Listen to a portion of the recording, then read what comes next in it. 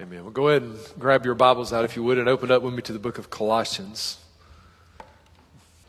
Hopefully you remember me saying last week that chapter 3 is really the hinge point in the book of Colossians, because Paul spends the first two chapters of this letter really just laying out these wonderful, rich, deep theological truths, where you get some of the greatest statements in the Bible about who Jesus is.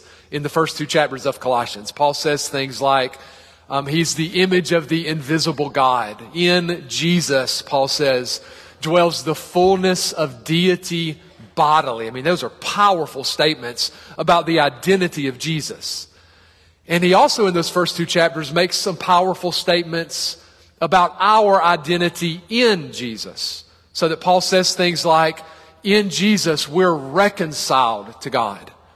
The record of our sins has been nailed with Jesus to the cross. He even goes as far as to say we are complete in Jesus, meaning everything we need for life and godliness is ours through faith in Jesus. So first two chapters are filled with wonderful theology.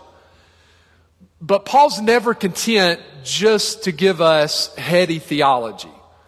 Paul always wants us to see how the theology connects to our lives. Paul's not just trying to build a museum of great Bible verses where we'll walk around and marvel at the Bible verses and go ooh and ah and then leave and go home.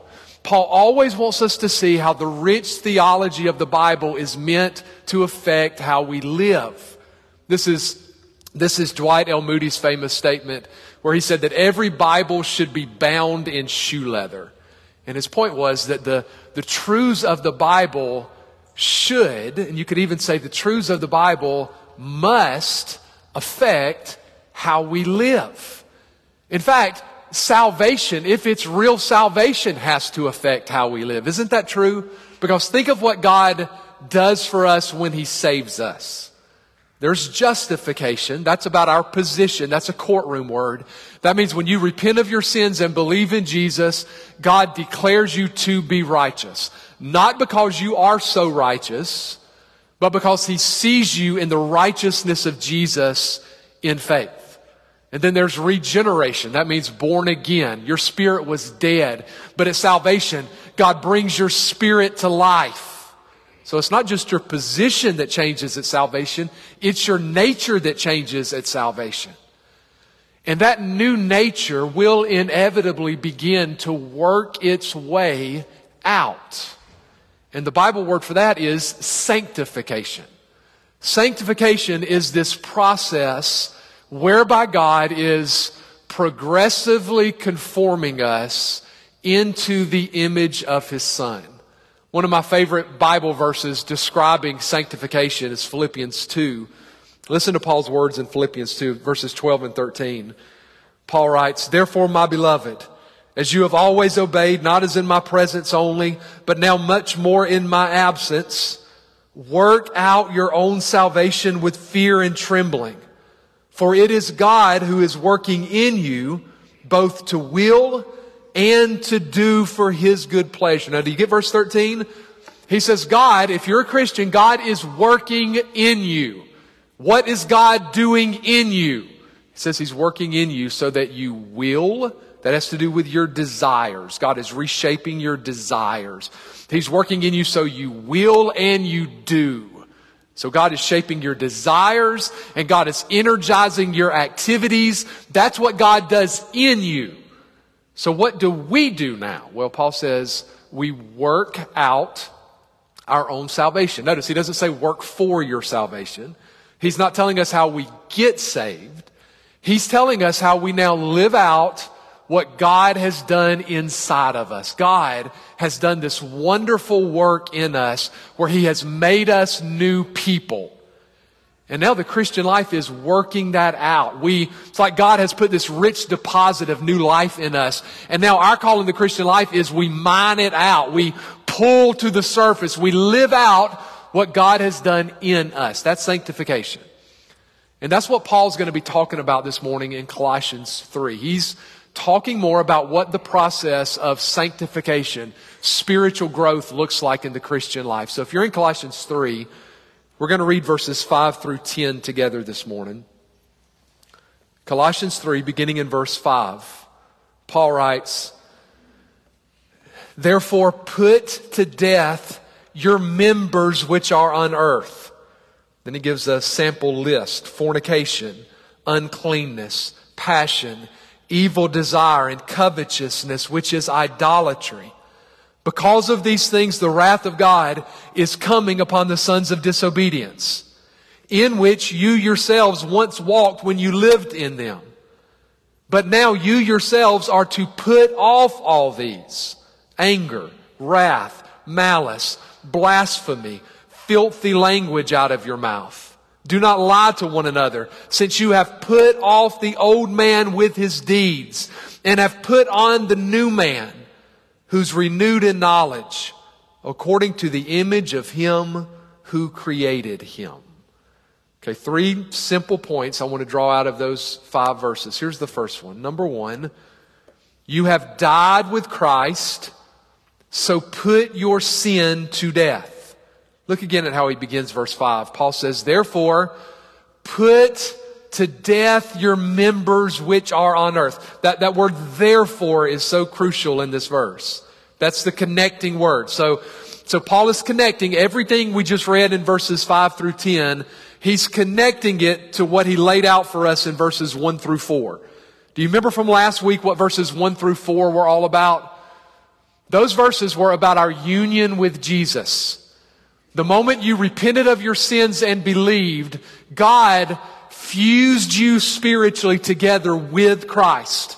You're joined together with Christ so that you are seen as being one with Him in His death and burial and resurrection. Paul even said last week, Christian, your life is now hidden with Christ in God. You are spiritually in Christ, who's seated at the right hand of the Father. And Paul says one day Jesus is going to appear, and when He appears, we're going to appear with Him. So we're fused together spiritually with Jesus. And we don't have that because we've done such good works to earn it. That is ours by grace through faith.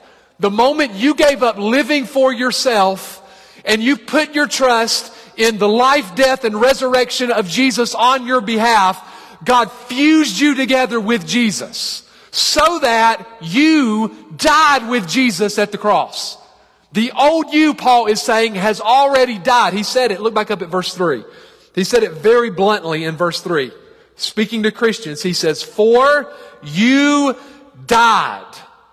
That means the old you died when you were converted. The you who lived for sin and self.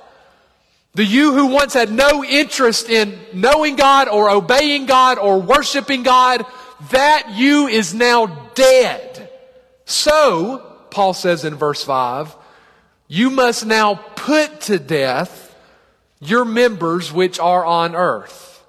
So his point is, you and I have died to our old lives. So the Christian life, part of it now is, it's this ongoing practice of putting to death the practices of our old lives. So we have been counted dead in Christ, and now we are putting to death our old practices. It's sort of like we have died with Christ, but sometimes I forget that I'm dead. It's like the old me starts creeping back out of the casket. Those old desires and those old mindsets and those old habits start wanting to resurrect themselves. And what does Paul say we do when those old things creep out? Paul says, put them to death. That means don't play with it. Don't toy with it. Don't give it room to breathe. Don't let your old self out of the casket once a week to stretch its legs. Put a knife in it. The moment you see old mindsets creeping back into your life, the moment you start seeing the old way that you used to handle problems rising up in your life, Paul is saying you're dead to that, so put a knife in it. Now that's violent language, right? Putting to death. When you put something to death, that is not a soft, gentle thing. It is violent. And what Paul is saying is, as Christians, we don't deal gently with our old selves. It's so easy, isn't it, to make excuses Well, that temper runs in our family. Well, that's how I've always been. Paul's saying, don't give your old self any quarter. Don't make a truce with your old self. Put a knife in it and kill it. And not only is that a violent business, that is a painful business. When something dies, it hurts. And Paul's saying when those old desires, those old habits creep back up in your life and you say, no, that's not who I am anymore. I have died and my life is hidden with Christ in God. When you say that, your old self cries out in pain. It hurts. It wants it. It desires it. But Paul is saying you cannot give it an inch. Put it to death. The problems that you and I often have in the sanctification process is because we give our old self so much leeway. Right? I'm convinced that I can keep that there. I can allow that way of thinking, that mindset. I can toy with that sin. And I know how to keep it in check. But the problem is sin never stays on a leash. We don't have the power to keep it in check. So Paul is saying the minute you see it, kill it. See, the wonderful thing, one of the wonderful things that happens at salvation is the power of sin over our lives is broken. That's wonderfully good news. We sang about that in part this morning. So that means as a believer, I'm not a slave to sin anymore. I'm not powerless in this battle against sin.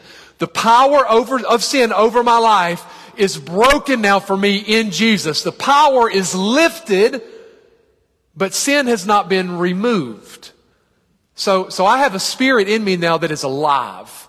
I want to know God, that aches for Christ's likeness. There's a spirit in me that is alive, but I still live in a fallen world, and I still have a broken body. And listen, I still have years of habits that create ruts in our lives of thinking in wrong ways and believing wrong things and living in wrong ways. And it's so easy for my life to slip back into some of those old ruts. I still have a fallen flesh that wants to do things that don't please God. C.S. Lewis, in one of his books, said that over the centuries that mankind has thought about our bodies in three different ways. He said there's the old pagan ascetic view that basically said our bodies are bad. Your spirit's good and everything about your body's bad. So your body is just a prison for your soul. They're just rotting skin sacks. Nothing good about your body. And then Lewis said that there was the sort of neo-pagan view of the body that said the body's all there is. All there is the material world. And so all of life is about shaping your body and pleasing your body and sculpting your body and enjoying your body and impressing people with your body. So life is all about your body. And then Lewis said there's a third position, which he said is what Christians should view, how Christians should think about our bodies. And he said it's summed up in the words of Francis of Assisi. And Francis of Assisi referred to his body as brother donkey. And that's a good description. Lewis said that's how we should think about our bodies. That donkeys have been used to do all sorts of good things. They're very able, capable animals. You can do lots of tasks with bodies, but donkeys are also unbelievably stubborn and can be hard to work with. And sometimes donkeys bite, and sometimes donkeys kick.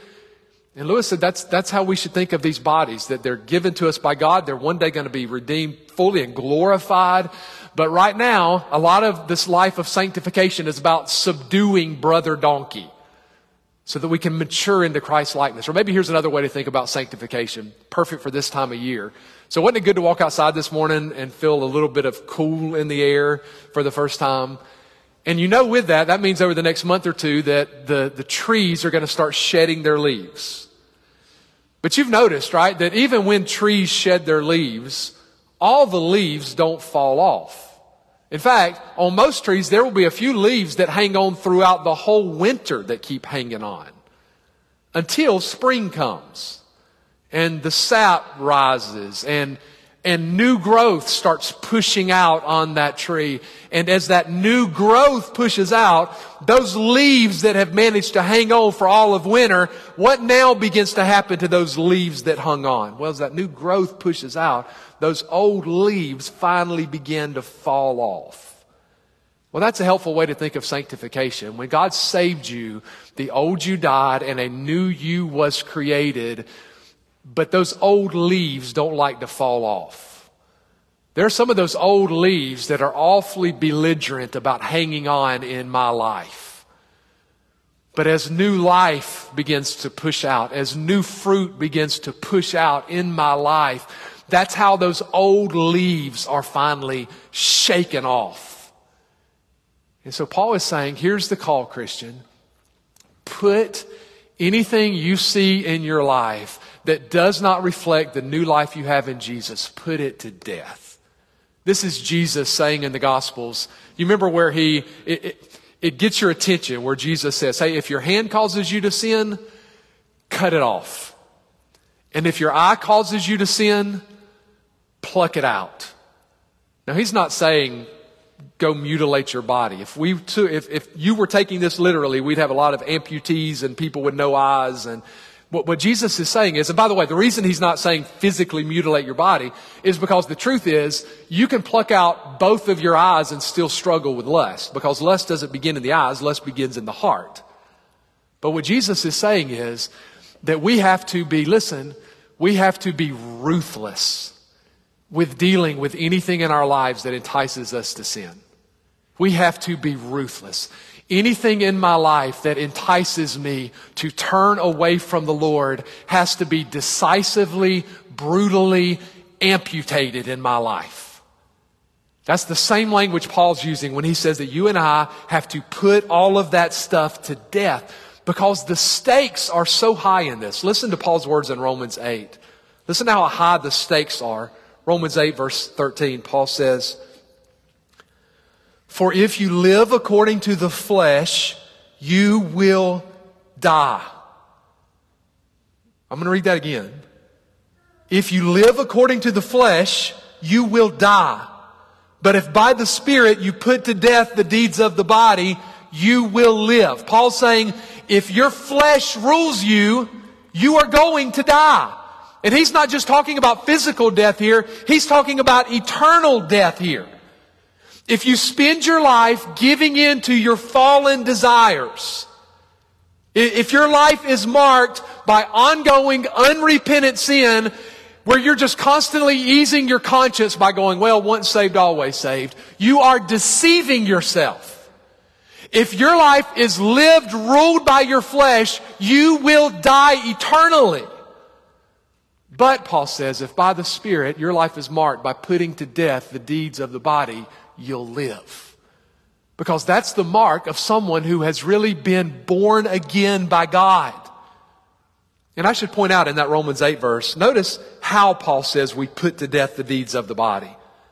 Paul says that to do that, it has to be done by the Spirit. That means this isn't something that you and I can do on our own. We don't have the power to do this, but thankfully we're not depending on our own power. Because when God saves you, not only are you joined together with Jesus, you are given the Holy Spirit.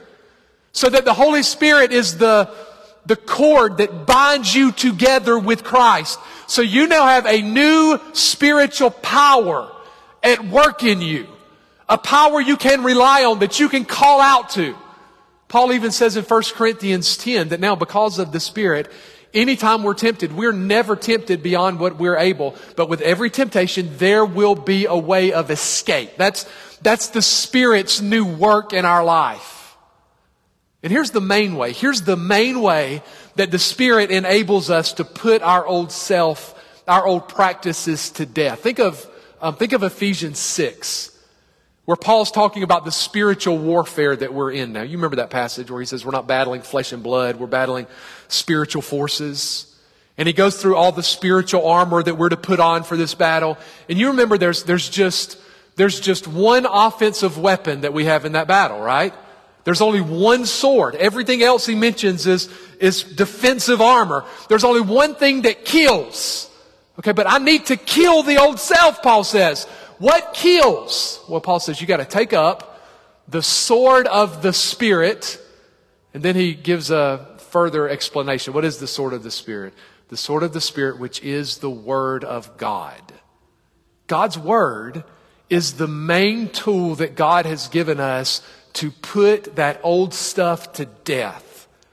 I have to know God. I have to know God's promises. And those become the swords I use to stick in the head of the old man when it starts creeping back up.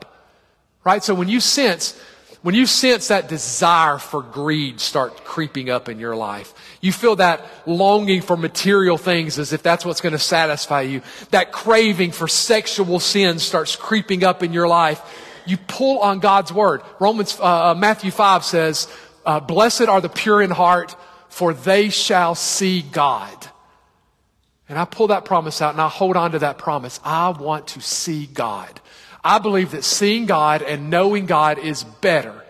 It is better than any amount of money I could ever have. It is better than any material thing I could ever own. It's better than any sexual experience I could ever have. So that becomes the promise of God's word, the sword of the Spirit, that I stick into this old desire that creeps its way up into my life. Put it to death. So that's the principle. By the way, I'm going to spend 80% of my time on this first point. So you can relax if you're getting nervous. Put it to death. That's the principle. Well, right after he gives that principle, he gives a practical application of it. He immediately, you notice in verse 5, he draws our attention to one of the areas where our fallenness most often and most clearly shows up. So what area does he immediately draw our attention to when he talks about what we need to put to death? He immediately focuses in on the area of sexual sin.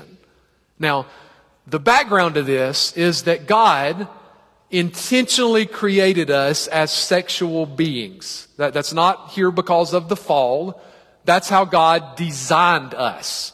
Sexuality is woven into how God made us here and now. In fact, before the fall ever happened, you remember God creates Adam and he puts he and Eve in the garden. And what is the command that God gives to Adam and Eve?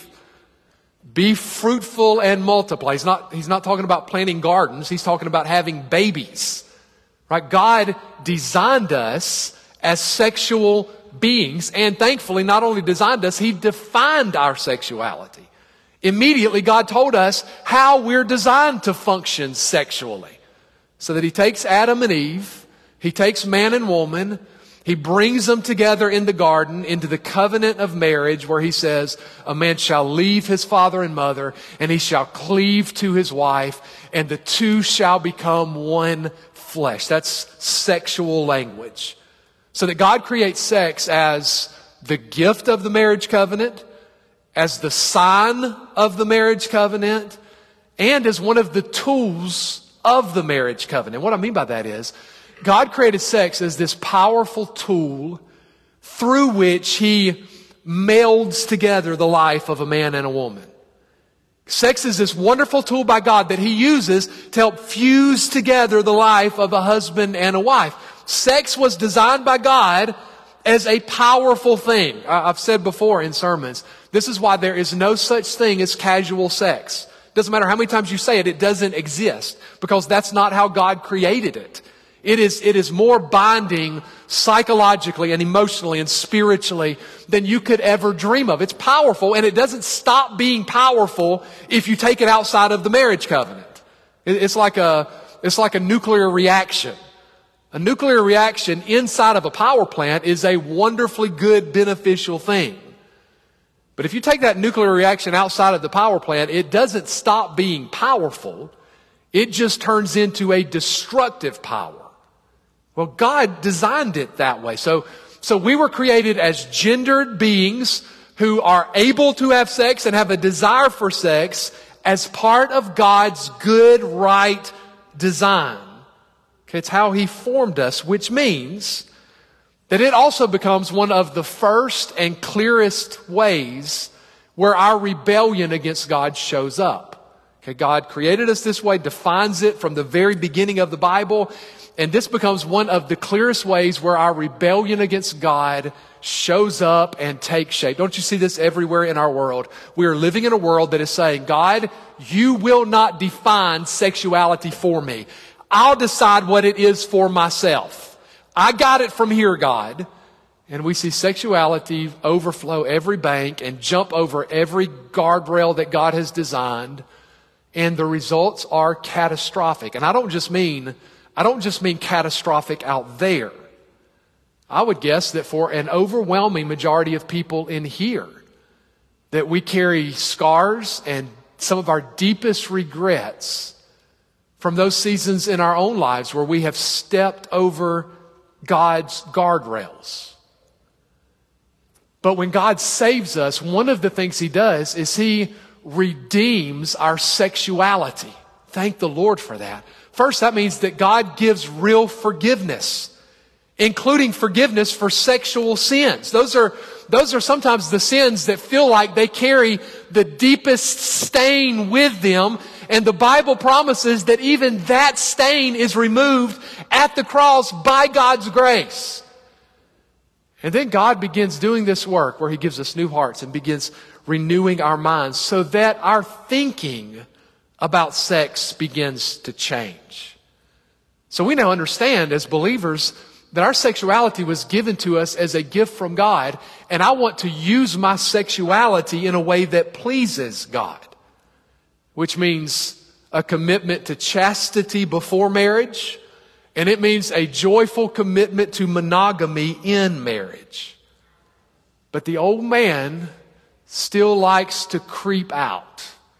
Those old desires still want to rise to the surface. And that's why right away, when Paul's talking about this issue of sanctification, right away, Paul holds up sexual sin as a test case. And Paul highlights a couple different aspects of sexual sin that we have to put the knife in. So look at the words that he uses in verse 5. He tells us to put to death fornication. That's the Greek word porneia. Porneia is sort of like a catch-all word in the Bible for every sort of sexual activity outside of the bounds of heterosexual monogamous marriage. That's porneia. That's premarital sex, homosexuality, prostitution, adultery, pornography. All of that fits into this category. Put it to death. Put to death uncleanness. That's the word for impurity. In Romans 1, that word's used to describe homosexuality. Then he uses the word passion, which might in your translation be translated lust. Lust, of course, is the opposite of love, right? Because love is self-giving. Love is giving of yourself for the good and benefit of the other. Lust is self-taking. Lust is self-consumed. It's using others for my own gratification. And then he uses the phrase, evil desire. Now I just want to highlight, notice, it's not just our behaviors that are a problem. Paul's saying it's also our desires that are a problem that have to be put to death. I want to highlight that because over the last decade or so, there has been a move in the evangelical world as we've sort of been assaulted by the whole LGBTQ arm that's been gaining steam in our culture. There's been this move in the evangelical world to say, hey, there's nothing wrong with those desires. If you have same-sex desires, there's nothing wrong with that as long as you don't act on those desires. But you see here how Paul's making the point. It's not just sexual behavior outside of that that's a problem. We have to put to death disordered desires. Kill those things, Paul's saying. Recognize them for what they are. And then he uses the word covetousness. Of course, that's breaking the 10th commandment. The 10th commandment is thou shalt not covet. But here's my question to you. What does coveting have to do with sexual sin? Do you see how what Paul's doing is he's sort of digging down to the bottom of the issue? So coveting is when I desire something that I have no right to. Coveting is when I desire something that is not God's will for me to have. Coveting is the opposite of contentment. And Paul's saying that's what lies at the heart of our sexual sin. I'm not content with my spouse. I'm not content with this season of singleness that God has placed me in. So I'm going to go after something that I have no right to. I'm going to set my desires on something that is against God's will for me to have, which really leads down into that last verse, that last word. All that is, the last word Paul uses in verse 5, that is idolatry. Because what I'm doing is I'm saying to God, I don't think your plan is best. I don't think you're enough. So I'm going to do it my own way. So I want you to get what Paul's doing in those words. Do you see how he starts with the activity, fornication? And then he starts drilling down through the lust and the desires until he gets to the bedrock thing that's going on in all these sins. And the bedrock thing is, it is coveting and it is idolatry. And Paul is saying to us, you have died to that in Christ. That's not who you are anymore. It might have once defined your life. It doesn't define who you are anymore. God has in Christ redeemed that part of your life. So as you see that stuff creeping back into your life, take an axe to it. Put it to death. And let me say one other thing about sanctification in this process. Make it a habit in your spiritual life of keeping short accounts with God. And what I mean by that, and I'm just speaking from experience here, is it's so easy as you're walking with Christ, you have some struggle or some failure in your life, and you spend the next 3 weeks wallowing in self-pity. Or you spend the next 3 months feeling bad and just continuing to spiral further and further down. Develop the habit in your life of being a quick repenter. You're going to struggle. There's going to be failures at different areas of your life. Get in the practice of being an immediate repenter. Call it what it is before the Lord. Turn away from it. Confess it. Run back to the cross where your sin debt was paid in full and where the old you died there with Jesus. And don't let yourself stay there. And let me say something about the church. And when you see a group of people who are living in a way sexually that is radically different from the world. When you see a group of people who are treating marriage with a reverence that is foreign to the world. When you're seeing a group of single people who are pursuing chastity to the glory of God. When you're seeing a group of married people who are doing everything they can to care for and guard and protect the marriage covenant. Recognizing that what you're seeing there is not normal. What you're seeing there is the power of Jesus' death and resurrection at work in people's lives. That's the sign of God at work. Then real quickly, Paul gives a couple other reasons to put these things to death. Verse 6, he says, because of these things, the wrath of God is coming upon the sons of disobedience. He's saying these sorts of sins are the signs of a world that has turned its back on God, and God hates it to the point that it is for these very types of sins that God's wrath is one day going to fall on humanity. Or to say it even more simply, these are the kinds of sins that send people to hell forever. And if you can live your life in this lifestyle, then you'll end up in hell forever too. So what we do here is no laughing matter. We put these sins to death because if these sins define our lives, they're the sign that I am outside of the covenant of grace. And I will spend my life under the wrath of God in hell.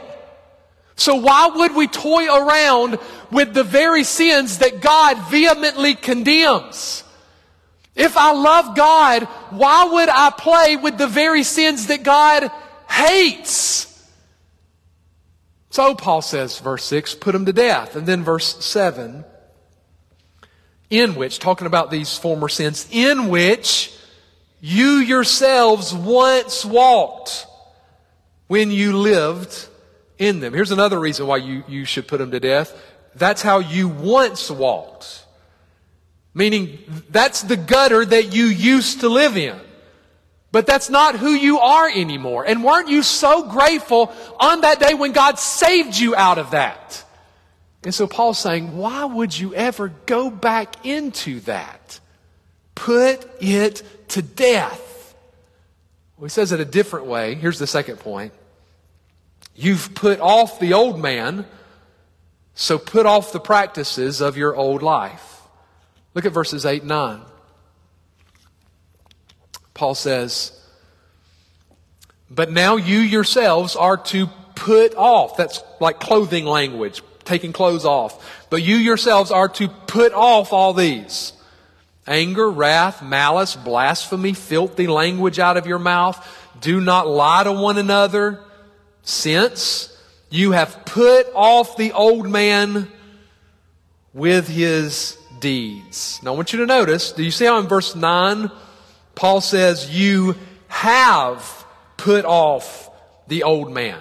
That's past tense, that's done. The old you that was united to Adam and ruled by sin, that you was put off the moment you were converted. And now there is a new you who is united to Jesus and ruled by grace. You have put off the old man.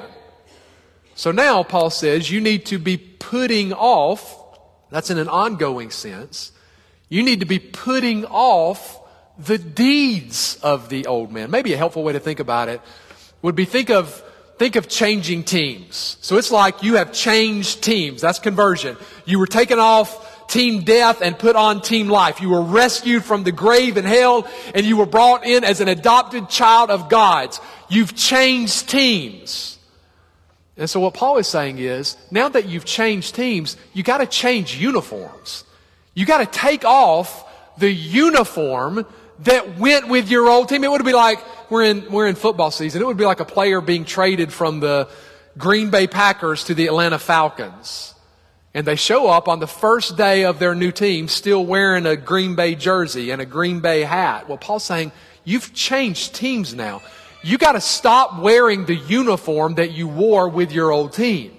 You got to stop wearing those clothes. You got to stop wearing the behavior that fit the old lifestyle. But here's the problem. What happens with old clothes?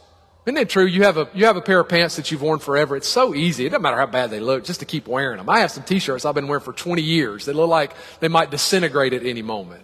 Right? But you've worn them for so long, they're comfortable, and it's easy just to slip them back on and slide that old jacket. Well, Paul's saying, listen, it is so easy in the same way to slip back in to those old ways of thinking, those old ways of responding to problems, those old ways of viewing life. And Paul is saying, you have to take all of that off. Maybe another good picture.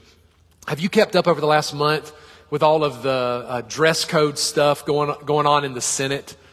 Where I guess it was 2 or 3 weeks ago, Schumer came out and said they weren't going to enforce the dress code in the Senate anymore.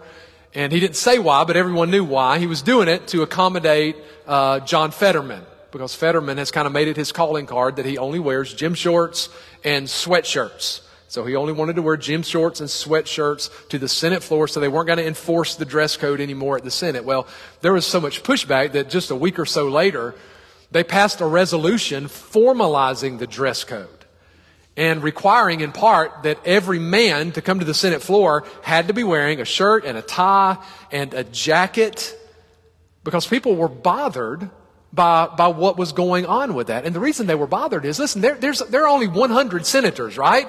Fetterman is one of 100 senators. That is an honored position in our government. So it's expected that he should dress in a way that matches that. He should dress in a way that matches the dignity of the position he's been placed in. Well, that's what Paul is saying to Christians here. You have been placed by grace in this position that you didn't earn. You stand before God declared righteous. You stand before God seen in His Son. You stand before God as an adopted son or daughter. So dress in a way that matches that.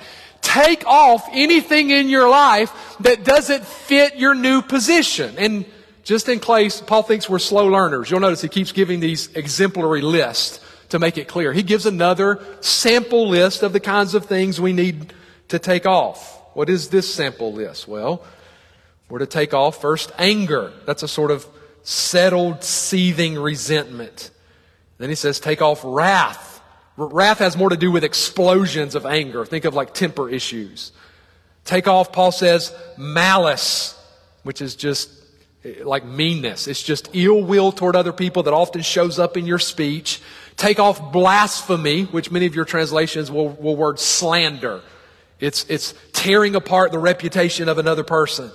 And then he says, take off filthy language. That's just violent, abusive speech. And then he goes on in verse 9 to say, do not lie to one another. So I think all of these sins really are tied into that last phrase of verse 8. He's talking about sins that come out of your mouth.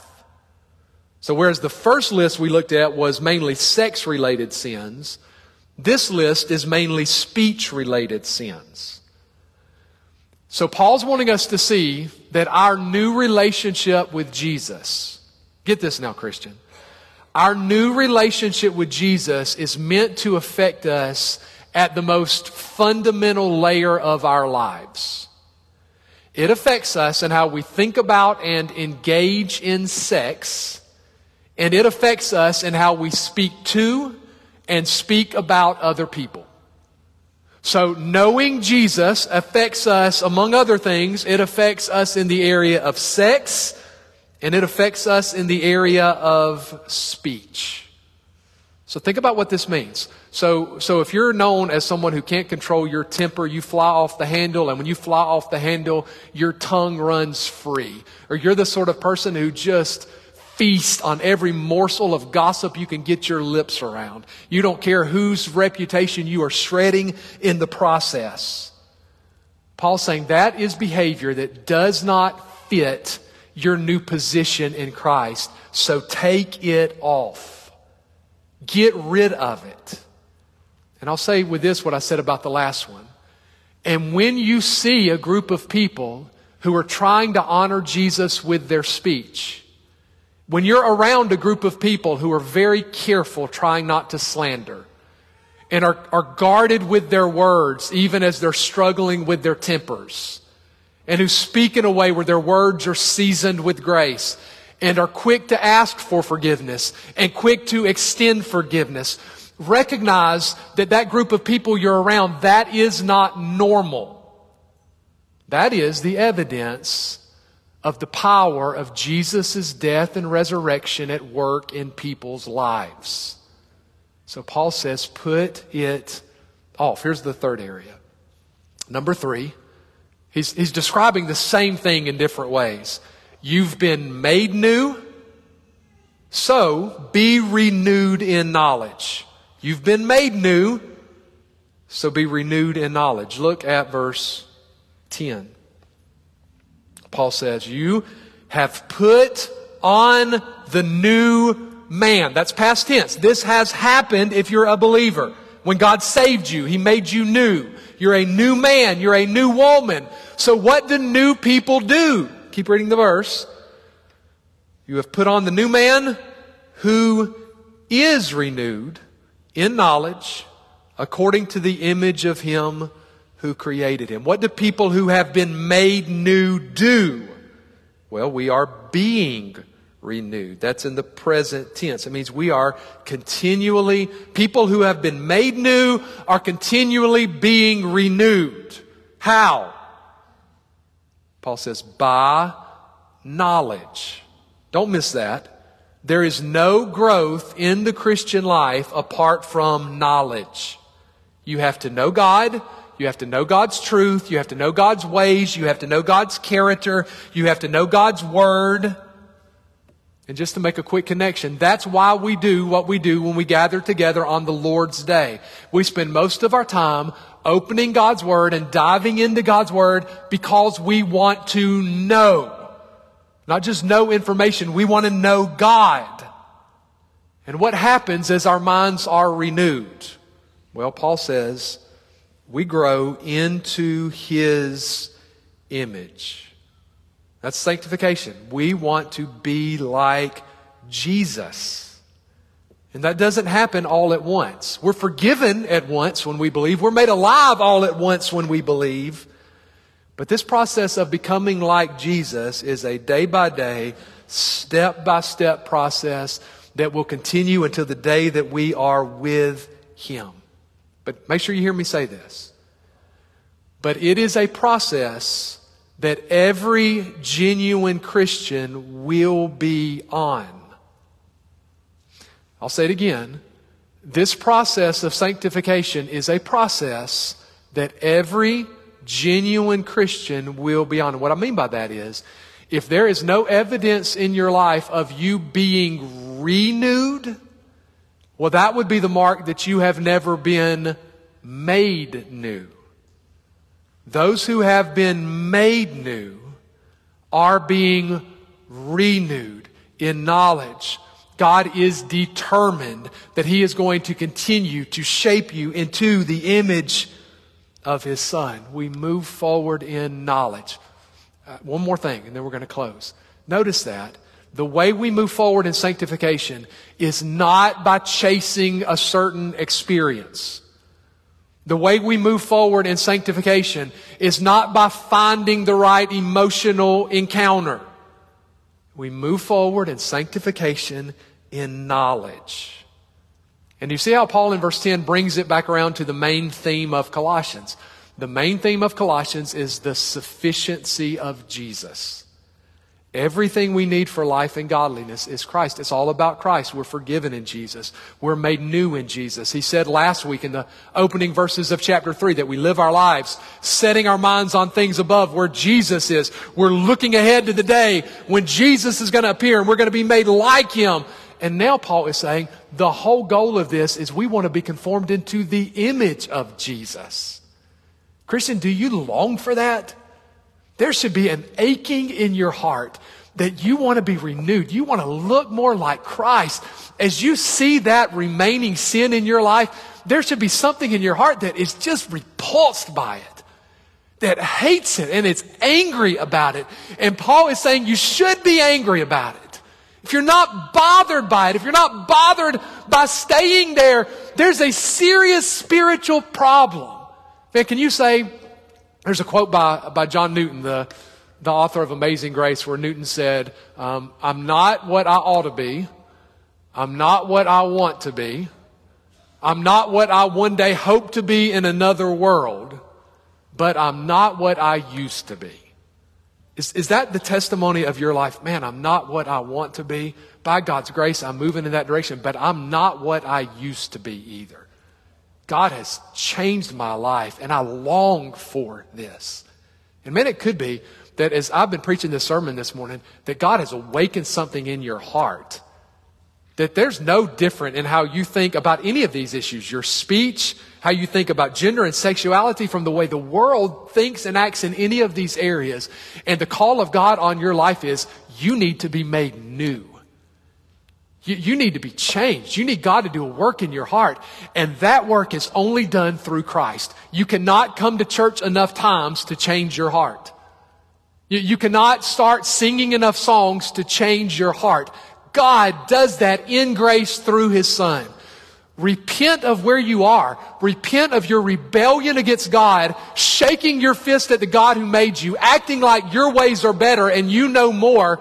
Repent of that and put your trust in Jesus and what He's done. He died in your place to bear the wrath for your sin. He conquered the grave. There's new life and new power for this life in Him. So throw yourself on the mercy of the cross. Ask God to save you. And then, Christian, maybe the call to you this morning is what I said earlier. You need to keep a short account with God. Maybe you have a failure in your life. You have sinned and you're grieved over it and you've just been wallowing there for the last 3 weeks. And God's call to you this morning is run back to the cross. Keep a short account. There's a Savior who forgives. And in Him, there's a real power to change. Put to death. Put on the new man. Let's go to the Lord in prayer and ask for His help.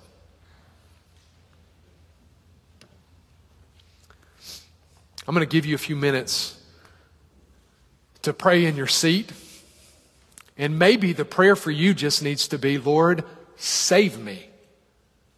Lord, what Paul describes here as the man who is apart from you is me. My life is lived according to my flesh. That has marked my life for years. Lord, save me.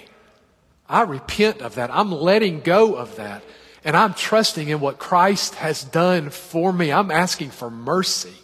Call out to God to save you. Christian, repent of where you have failed. Look back to the cross. Ask God to renew your mind in knowledge.